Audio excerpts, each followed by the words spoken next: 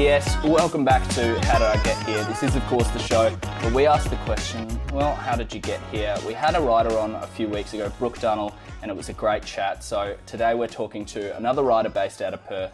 Holden Sheppard is the award-winning author of Invisible Boys and The Brink, two massive young adult novels on the scene right now, and he's our guest today on How Did I Get Here? Holden, thank you so much for joining me. G'day, Charlie. Thank you very much for having me, mate. Appreciate it. Let's jump right into the start. You know, when does writing first enter your life? I've been writing since I was a little kid. I started writing books when I was 7 years old. So 7? I was writing a lot of Enid Blyton rip-off fan fiction kind of stuff. So all those boarding school stories, and there was Mallory Towers and those things. So I used to write stories about boys in the 1990s, back when I was growing up. Going to these boarding schools and having these adventures and falling off cliffs, and it was not great writing, but it was the beginning. And I was dead set at that age. I was going to get published. Like I was keen. This was my career. Right, yeah. I've got it written in these little exercise books in blue pen. This will be published. It'll be sold in Target. It'll cost $2.75. So it was dead serious from an early age, and I've pursued it basically my whole life. I thought I'd be writing at 7, published at 8. It took me until I was 30, about 30, 31, I think, when Invisible Boys finally came out. So took a little bit longer than I thought, but that 23-year apprenticeship was a pretty solid one. Do you remember the first time you ever showed somebody your writing? I do. I used to keep it really secret up until a certain point. Yeah. So I haven't had mates at school try to take the exercise books to have a little peek at what I was doing, and I physically ripped one in half once because my mates were yanking it off me, and I was like, I am not ready to share this. So I tore it in half trying to protect it. I didn't want anyone to know, but then probably when I was about 13, I started writing Pokemon fanfic, and I used to post it on these online forums, and I had all these readers from America, and it was the first time people were reading my stuff, and suddenly all these people were saying, this is really good, what happens in the next chapter, and you're a good writer. And I was getting these little bits of readership, and it was quite thrilling to be 13 and to having older teenagers and adults reading your work and telling you you're a good writer. That was pretty cool. Yeah, absolutely. Looking at your early life, who are your authorial heroes? Whose writing did you look up to? When I was a teenager, it was really heavily like John Marsden. I loved Tomorrow When the War Began, those books. And obviously Harry Potter, I grew up with those as a teenager. I remember going to a mate's 15th birthday party, and literally 5 of us, 7 boys, finished the sleepover. It's like, okay, time to go to bed, and everyone opened a Harry Potter book. So it was just that era. We grew up with that cool kind of YA surge. But yeah, John Marsden was a big role model for me and an inspiration. Looking at the way you were brought up, you grew up in Geraldton here in WA, which for anyone listening is on the mid-west coast up here. What was that regional upbringing like for you? It was pretty chill. I love being a country boy. Growing up in Gero, it's like this weird middle place. So you're not like a city kid, but we weren't farm kids either. So we're just kind of, country trash, but with no farm skills to help us out. So it was a really good time. I enjoyed it. You're driving past the beach every day, and it's this beautiful beach, and there's no one on it. You have this really happy, idyllic kind of growing up. And I love that kind of, country. The country vibe is just once you reach teenage years, especially, just hanging out with mates all the time and walking around town because there's nothing to do, or going to house parties because there's nothing to do. And it's great. You just spend your life at the beach or chilling at mates' houses. So I loved it. But it's not, it's definitely not the kind of place you grow up expecting to make it as an author, as a novelist. Yeah. I definitely didn't see anyone around me who was in the arts at all, let alone writing. So I remember just laying on the trampoline out in the backyard. We had this half acre, and I just kind of lay on the trampoline, look at the sky and think okay, cool. How do I get out of here? I loved it, and I still love Gero, but it was how do I go from being this country boy to being what I want, which is this acclaimed best-selling novelist?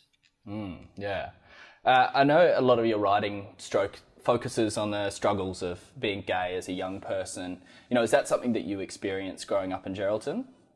It was, yeah. It was a big part of my life from 14 to 19 kind of thing. You're struggling with who you are and trying to work out your place in the world. And there were certainly some really dark times in the older teen years that made it really hard.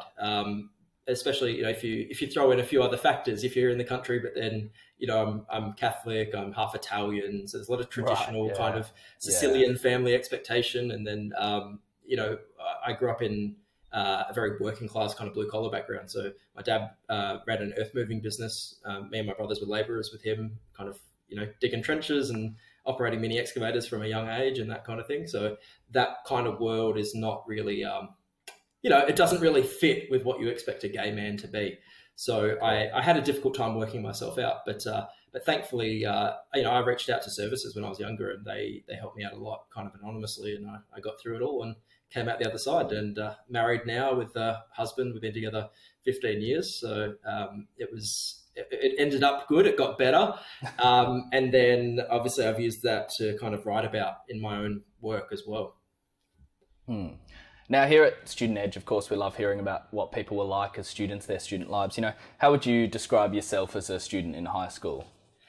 I often surprise people when I tell them I was like a straight A student, and I was like a really well-behaved, painfully perfectionistic, like good kid. Like I was an honest student. I was on the, whatever it is, the 400 club at the high school. So like whatever it used to not be called an ATAR. It used to be called, I think, a TER or a TES, tertiary entrance score. And if you got above 400, it was like super prestigey. And mine was 400 and something. So I remember getting on I was on this little honors board, and they had a little, cup of tea and cake. And like my parents came and they're like, here he is on the honor board. But no, that was me. I was just really, I was a very, very bookish kid. Like I loved reading. I loved libraries. I loved all of that stuff from a young age. I was not a very good student in terms of, I would leave everything to the last minute. And I was very, I don't want to say lazy, but I was, it kind of continued from high school into uni. If you have an assessment and it's worth 50% of your grade, I would wait until the night before, and then I'd grab like a bag of marshmallows and a block of chocolate and like heaps of coffee and just like pull an all-nighter and smash it. That's kind of the kind of student I was. So probably not a role model student, but it got the results. So it has something going for it, right? Did you have like a favorite and least favorite subject? Favorite would have been English for sure. I used to get that makes sense. The English prize. Yeah, I used to love English and history. Least favorite. I was good at maths, but I didn't like it. And once it got to like calculus and stuff like that, I remember just being like, I don't get what we're doing anymore, and I don't know why we're doing it. So I started to hate it. So yeah, maths. Yeah. So, you mentioned there you did a bit of earth moving with your family. Was that the first ever job that you undertook? Well, technically, yeah. Because I would do like little bits helping Dad just dig sand, with the shovel, or like I'd learned how to go on the excavator when I was about 8, which I'm sure is probably not super safe, but Dad would teach us stuff and how to pick it up. So that was the first little bits of stuff I did. But my first actual job, I worked as a labourer for Dad later when I was a bit older as a teen, but my first paid job was as a storeman for Super Value Central, a supermarket on the main street of Geraldton. And I was a trolley boy, and I'd load the stock and clean the warehouse and sweep, and that was that was my job. 3 hours after school each day. Love it. Now, I know that you actually left home at a very young age. You mentioned before you were dreaming of going somewhere else, and so you leave home and pursue that passion for writing. How did that decision come about for you? Yeah, it was, I really wanted to go to uni. I really wanted to get out of my hometown and get to the city, and I don't know what I was looking for, but I knew I wanted to get out. I actually nearly chose science at one point because I had a lot of people around me. If you come from that kind of blue-collar background and you say you want to be an artist, most of the people around me were kind of like, that's never going to make any money and you'll never make it. And, I was told if you're book smart and you've got good grades, you should be becoming a lawyer or a doctor or an engineer. And if you're not doing that, you're being wasteful of your talents. So I had a lot of that going around. So I nearly did science. Thankfully, ended up still choosing writing. Actually, I chose history. I chose history first because that sounded right. There's no jobs in history either, but I for some reason that sounded like slightly more serious than creative writing. So I did it for 3 weeks and then realized very quickly, this is not fun. It's not what I want to do. I want to be an artist. So let's give it a crack. And I think at the time, I remember having this sense of fortune favors the bold, and that kind of became a motto for me that, okay, just because, X percent of, only 2% of people who want to be a writer, maybe actually make it and have a really great career, whatever the stat might be. I was like, well, why can't I be one of the 2%? Why can't that be me? I don't want to be the 98. I want to be the 2. So I just kind of persevered with it and thought, that's what's going to happen. I'm going to be really bold and really push myself, and I'm going to find a way to be one of the people who actually does make this career work. Yeah, as you mentioned, breaking into that 2%, making a career as a writer, it's no easy feat. What was at that young age, what was your plan? How were you going to attack it? That's a great question, because I don't think I actually had one. I think my motto was, okay, fortune favors the bold. And then I was hoping for the fortune part, the luck part, to just kind of carry me the rest of the way. And you know what? It doesn't work. You can't rely solely on luck. You need part of it. A part of a creative career is actually luck and timing. And, if I'd written Invisible Boys 10 years before or 10 years later, it might not have been the right time and it might never have gotten published. So luck is important, but it's not enough. So I remember graduating, every time I graduate from something, I did, my 3-year bachelor's, and I graduate, and then I was like, oh, well, I don't have a degree to go to. I don't have a tutorial to go to today. I guess I'll just get a job. So I would finish a degree. I worked full time in a bank for a year. Right. And then kind of went, hang on, what am I doing? Went back and did my honours year over 2 years, graduated honours, and went, oh, no tutorials anymore. Better go work at a university. So I worked at a university for a couple of years, and they were not good decisions. But when you come from a background where you're expected to work and work is the value of someone, it's very easy you can push yourself to do a degree because there's structure around it and there is validation around it, right? So if you're, I was at high school, at uni, I was a straight HD student, except for one single mark of my 24 units. I got one distinction, and it was 79. If I had got 80, if I got 80, it would have been straight HDs all the way through. I'm still so bitter about it. It's not even funny. But while you're at uni and while you're doing that, you're getting these little hits of dopamine that's saying, oh, I'm good. I'm achieving something. I'm doing something worthwhile, because you've got academic validation. The moment you leave uni, you don't have anything. It's like doing homework for the rest of your life with no pay. So it's very easy to default to either I'll study more or I'll get a job. And so I kept doing that a couple of times until I eventually worked out, like, dude, you're going to have to sit down and write a book on your own, and that's the only way you're ever going to make this career work. Yeah, absolutely. I don't think you can really say, put the uni experience in a nutshell better than that. So we'll look at now a little bit of your writing. You mentioned that you did study writing there at uni.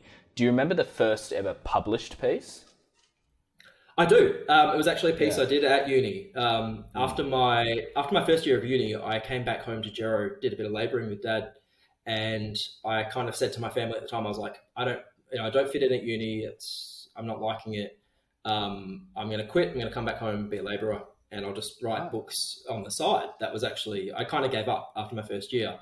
And then I worked as a labourer for 3 months and went, yeah, this is really bloody hard. And so I kind of thought, I'm going to go back and I'm just going to give it a bash, because I really did have this dream. I wanted to be a writer. Let me see if I can make it work. And so I went back to uni, and that very first semester in 2008, so it was my second year, we had to write a short story for one of the units. And I thought, okay, I'm going to write about what I know for once, instead of trying to write something that is kind of meaningful or symbolic or whatever. We'll just write what I know, which is a bloke going to work as a labourer. So I wrote a book called A Man, and it was about this dude who's decided to be a labourer, and he stays in Geraldton. And my lecturer kind of marked it, HD, yay, well done. But she kind of had this note of like, this is actually good enough. Like, you should actually send this somewhere, because it's actually good enough to probably get a run somewhere. And it did. So I sent it to Indigo Journal, which was a big journal in WA at the time.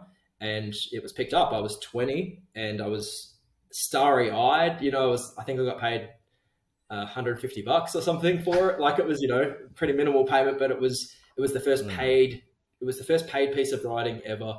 It was the first time I got published in a journal that people actually paid attention to, and they had me along for the launch of it in early 2009, and they said, look, we want you to read it. So it was like the first time I went to this audience of 200 people, and it's, Perth's literary community, and I'm this random bogan from Geraldton standing up at this lectern and reading this thing about a labourer. But it was awesome, and it felt like, it was like the universe giving me the very first taste of, like, here's a little nugget to prove that if you try hard enough, you might make it. Yeah. So does that kind of, seeing that piece get up and that first publication, does that tell you this is something I can do professionally? It did, and it gave me hope for a lot of years. Although there was an initial sense that I thought, okay, here it goes. Like right now, everything I send out from now on is going to get published, and it's going to build and build and build. And the very next things I sent out all got rejected, and that continued for about 4 or 5, 6 years. No one published me. I got some journalism published. I wrote a few op-eds that got published in different places, magazines and the ABC. But no one was publishing my short stories, and that's hard.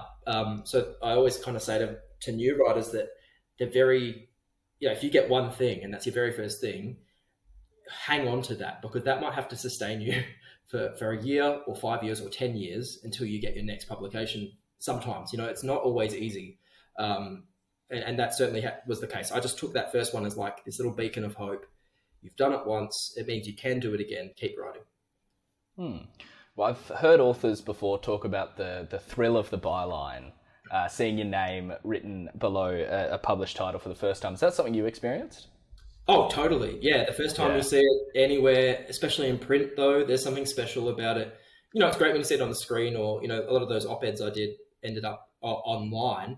I think I wrote for The Drum at one point on the ABC. And that was cool. It was like, wow, that's me. But it's so special when it's printed, when it's like this. And it's special if you're a creative writer. It's special when it's a creative piece and you wrote this story and you get this thing in the mail and it's like, here I am in a book. That's what I've always wanted. So yeah, the thrill of the byline's a real thing, and it's a good little kick. So looking at Invisible Boys now, this was the book that really kind of kickstarted your career, and it was really popular all across Australia. Can you tell me about how this one came about? Yeah, Invisible Boys, funnily enough, was a mistake. I feel like I'm outlining a career based on mistakes and missteps, really, but that's what it's been like for me. And probably, to be honest, for a lot of writers, it's not a linear progression. It's this weird looping crossover thing. It takes a lot of years. But yeah, so Invisible Boys was an accident. I had spent, from 2014 to 2016, I was writing a fantasy novel, and it was kind of maybe a young adult version of Matthew Riley kind of books. So like high octane action thriller. I thought it would get published. I thought it would be a bestseller. That's what I thought was in store for me. And I spent a lot of time on that. But then when it finally came out to pitching it to agents, sadly, no one was keen on it. And the feedback from agents was, it's okay, or your writing is competent, but it doesn't really stand out. No one's going to pick this book up off a bookshelf in a shop. And that really, really hurt. So I had to throw that book away. It was very, very hard. It was probably the second lowest point of my career. I just kind of sat there thinking, I've spent 3 years hustling and working so hard on this book. I thought I'd get published. Now I'm not.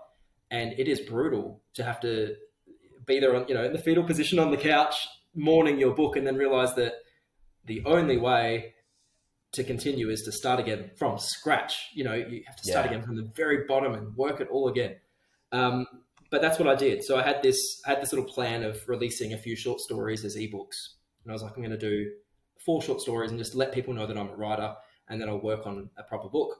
And then when it got to the 4th one, I started writing this little short story. And I thought, I'm going to write about growing up gay in Geraldton. And the intention was to write a full-length book about an adult man like myself at that age. I was 28 or whatever. And I thought, I'm going to write a book about that. But before I do, let me just dip my toe in the water. I'll write a little short story about this character when he's 16. and I started writing it, and it just kept going. It was meant to be a short story, and it ended up ballooning out to this 100,000 word long thing called Damage Control at the time, and then I renamed it Invisible Boys. And I kind of sat there and went, like, I felt really good about it. It just came roaring out of me in 2 months, this whole manuscript, and it was raw and honest, and it felt to me like maybe it would have a chance. And my husband read it and he was like, this is really good, like, I think you should send it around. And so that's what I did. I started sending it around, and eventually it won the Hungerford Award with Fremantle Press. Yeah. And part of that is they give you 12 grand cash prize, which is awesome when you're a Povo artist, struggling to make ends meet. You really want the publishing contract, which is part of the prize, but you love the cash as well. Gave me a little cash prize, gave me a contract, and then it all started to take off. Obviously, it got published and it found an audience, and it became an Aussie bestseller, which is huge. Yeah, so, the book thematically, it covers things like identity and sexuality and that sexuality, that identity being questioned. So do you see the book as autobiographical in any way? Massively, yeah. The funny thing is, a lot of artists don't like they'll be like, oh, the book is made up and it's fictional and it's not me. Me, I'm very different. I just kind of acknowledge that, yeah, this is drawn from my life. They're 3 made-up characters. The events in the book are fictional. It is a novel. But the emotional truth of each of these boys, Zeke, Charlie, and Hammer, they're all struggling with stuff that I struggled with. So the stuff, their deepest fears and their insecurities, it's pretty much me on the page there saying, this is how it felt. So hugely autobiographical, but still technically fiction. Now, speaking of identity, something that I noticed again and again in my research was your adherence to the mohawk. Where does this interesting hair choice come from? I don't know if I have a great answer. I've had a mohawk for most of my adult life since I was 21. Right. If I'm to be like philosophical about it and analytical about it, I was pretty shy and beige and insecure for the earlier part of my life. Like when I was that good boy, achieving at high school and achieving at uni, I was not really myself. I was this really good perfectionistic persona, and I was just generic. And at some point I kind of started writing and started being myself, and I came out, and it just kind of felt like, cool. Let the punk inside me kind of show. And so, it's always been what I've gravitated to. I've had a mohawk since 2009 or whatever it was. On and off. Occasionally I get bored of it and I shave it off, or I dye it red or blue or green, or make Liberty spikes out of it or something like that. But I think it's just a liberation thing of like, I'm here and don't mess with me, and I don't know, feels good. But that's me reading into it. On a day-to-day level, I'm just kind of like, I like having a mohawk. Absolutely fair. We'll take a step back from that little side journey there, back into Invisible Boys. As you mentioned, you win the Hungerford Prize for this, which comes with a publishing contract, and eventually Invisible Boys has turned into the novel that it is today. Can you tell me about the first time you received a physical copy of your book? I can. I remember it really well. I came back from my honeymoon, actually. So my husband and I got married April 2019, and then we went on a honeymoon to Italy and France, and it was awesome. So had this really great kind of trip away, and then came back, and my friend Jess Gately, who happened to work at Fremantle Press in their sales team or marketing, something like that. She was doing some casual work with them. And she lived up my way, north of Perth. So they'd given her the book so I could pick it up on my way through from the airport. So I've literally come through back home from this honeymoon, gone to my mate's house and unwrapped this book for the first time. And it was like, it was like seeing your baby. It was just this surreal moment. I was so happy to see it for the first time. And I literally, I took it around like when a little kid gets a Christmas present and takes it around the house everywhere for the first few days. It was like that. I was if I went to my office, I would just put Invisible Boys next to me. When I go to bed at night, that first night, I literally was I'm just going to take this with me and put it next to me on the bedside table. I just carried it around. it was incredibly special. And I think, and maybe that sounds childlike, but I had a childlike beginning. You know, like I was 7 and it was like this little boy's dream of like, I will be a published novelist. And then sure, you're kind of big, dirty 31-year-old, but it's still the same feeling of like, oh, I finally made it. Like I finally achieved my little dream. So it was incredibly special to see it and hold it for the first time. What's the post-release period been like for you? I know the book is immensely popular across the whole country, but for you as the writer, how have you seen the success of the book? Yeah, look, it blew me away. I didn't know what to expect. It's my first time, or it was my first time with a book, with Invisible Boys. I didn't expect so many responses, like as in people emailing me like fan mail or sliding into my DMs or whatever to kind of say like, hey, I read this and I grew up in a town just like Geraldton, but in Victoria or Queensland or somewhere in America or the UK. So many people had lived some version of this sense of shame and this sense of growing up feeling like you're not okay. And so that was the amazing thing. Like there was lots of awards and accolades and the busy bright lights kind of side of the industry, which is cool. But there was just these lots of quiet moments of like me on my phone reading this latest DM or this latest email and realizing that, I've had hundreds and hundreds of them now, that I was not alone, that there were lots of other people like me, that this book has not just been like a commercial output. This has been something meaningful for me, and it's been meaningful to lots of other people out there in the world, especially gay and bisexual men, but not just them. Like lots of people of any age, gender, sexuality can relate to this story. So that was probably the coolest part, and I was overwhelmed by it for the first little while, for sure. I felt so moved that I had done something that helped other people process their trauma and their life. Now, the success of the book has been such that the screen rights to Invisible Boys has actually been sold. What would be your idea, and how would you go about translating a story like this for the screen? I have to be circumspect when I talk about the TV show because it's in development at the moment, so it's super exciting. Yeah. But, we won't reveal anything just yet. But I'm really glad that it was optioned by Nick Verso, who has directed a number of really great shows for the ABC, including Nowhere Boys, Crazy Fun Park, which just came out this year. And now it's in development with Nick and with Tanya Chambers as the producer. And they're just, when you found the right people who really understand your work. So that's, I think that's what's special for me, is that they understand the work and what it is at its core. It's this book about boys. It's gritty. It doesn't shy away. It's raw, and they really want to honor that in making that. So I feel like I've lucked out. So the latest book is The Brink. Can you tell me about this one, how this came about? Yeah, The Brink is a locked room kind of thriller, except there's no room. It's an island. But this is about a group of high school leavers who head out, on their Leavers Week trip, or Schoolies Week as it's known over East. And they're expecting, the best week of their lives, and it becomes the worst because a body drops dead in the middle of the week. And this death has massive consequences for the whole group. So you have teenagers who are dealing with all kinds of things. So you've got Leonardo dealing with panic disorder, Kaya, who's a perfectionist, Mason, who's in love with his best mate. They're already struggling. And then when this body drops, it's like this catalyst for all of them facing their fears and facing who they really are.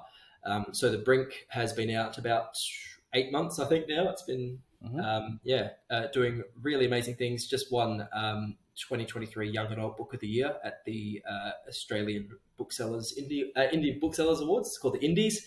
It's been shortlisted for a couple other prizes as well, which is pretty exciting. So it's really cool to see that one, hit the world. And it's a fast-paced one. It's a thriller. It's a little bit... I wrote it for a long time. So I was working on this during the fantasy novel, and then I put it aside. Then I wrote it after Invisible Boys, then put it aside again. So it's a book that took a very long time. It took me about 8.5 years, to be honest, to get one from start to finish. So it's really satisfying to finally get it out into the world. It's decidedly kind of different there are similarities to Invisible Boys with, the themes of identity, but it's a different novel. How did you go about, stepping into this mind space and creating this narrative? Yeah, the scary thing with the second book, I mean, there's this whole second book syndrome, it's called, where, writers, if you have a hit for a first book, everyone's like, cool, so how are you going to do that bigger and better next time? And it can become paralyzing for a lot of authors, and I was certainly terrified. But I had to keep coming back to the sense of what worked the first time. And what worked the first time was going into a book with no sacred cows, with no sense that there was anything I wasn't allowed to say. And so I had to wander into these three teenagers' voices and go, whatever I want to say is valid, even if it's rough around the edges, even if it's going to change the way that publishers or people in the media or my family or my friends or my readers see me, because everyone knows it's so personal. I have to throw that aside. So I'm just going to have to write and be terrified, but I need to write from that same place. Otherwise, I'm not going to write a good book. So it was really about leaning into the fear and just doing it anyway. I know I won't hold you for too much longer, as we are coming to the end here at How Did I Get Here, but a couple questions we like to ask everyone here on the show. The first, I want to kind of frame with the author mindset. What advice would you have for other authors out there? Yeah, if you're starting out as an author, the thing that changed the game for me completely was 2014 or whatever it was, when I kind of went, I have to actually do this or it's never going to happen. So, up until that point, I had been that writer going, I'm going to write a book one day. I'm going to be a novelist. And, you're making notes all the time and you're drawing maps all the time and you're doing character profiles all the time, but you're not actually sitting there and doing the writing. So my advice to authors is, from a creative sense, is get there, start writing a really horrible first draft. It's allowed to be rubbish. The words will be not good, but you have to get a first draft down in order to write a good second draft. So what Stephen King would describe as the first draft, you're just telling yourself the story, and the second draft is where you kind of recraft it for the reader. So that is the most useful creative advice I can give, is to start writing badly. And then the second thing is probably from a more hustle mindset, but it works, is that you have to treat yourself as a business. If you're an artist, it's not enough to kind of go, okay, well, at some point when I have some time, I'll do some writing. No, you're a business. Like, you have to rock up on Monday and you've got to work from 9 till 5, or whatever time you have, in your calendar. But you have to start putting in chunks of time in your calendar, whether it's 4 hours a week, whether it's 40 hours a week. You have to start allocating time, committing to it, putting your butt in the chair and doing the work. That is the only way to make this your career and actually make it pay off. So start being a business from the beginning. And finally, a hypothetical we pose to everyone here on the show. Your 15-year-old self is sitting in front of you. What advice are you giving young Holden? Be yourself. Like, that's just the biggest one. Like, just from a just everything perspective, like, just be yourself and you'll be fine. But I think I'm going to use my motto again, because it works. Fortune favors the bold, and I want to tell him that. And I want to tell, if there's teenagers or young adults or people of any age listening, fortune favors the bold. Be bold. If you have a bold dream, just because you have a whole bunch of people around you telling you it's not going to work or that it's worthless or whatever, if you have fun doing it, if it makes you happy, just go do it. And there is every chance that if you work hard enough, there is a chance you'll make it. So, that's my advice. Can't say it any better than that. That is How Did I Get Here for today. Thank you so much for joining me, Holden. You can find us, student_edge on Instagram, Student Edge on TikTok. Search us up, Student Edge, or How Did I Get Here on YouTube, and head to studentedge.org for all our articles, podcast deals, competitions, career tips, education advice, and much, much more. Holden, thank you so much for joining me today. Charlie, thanks for having me, mate. It's been a pleasure.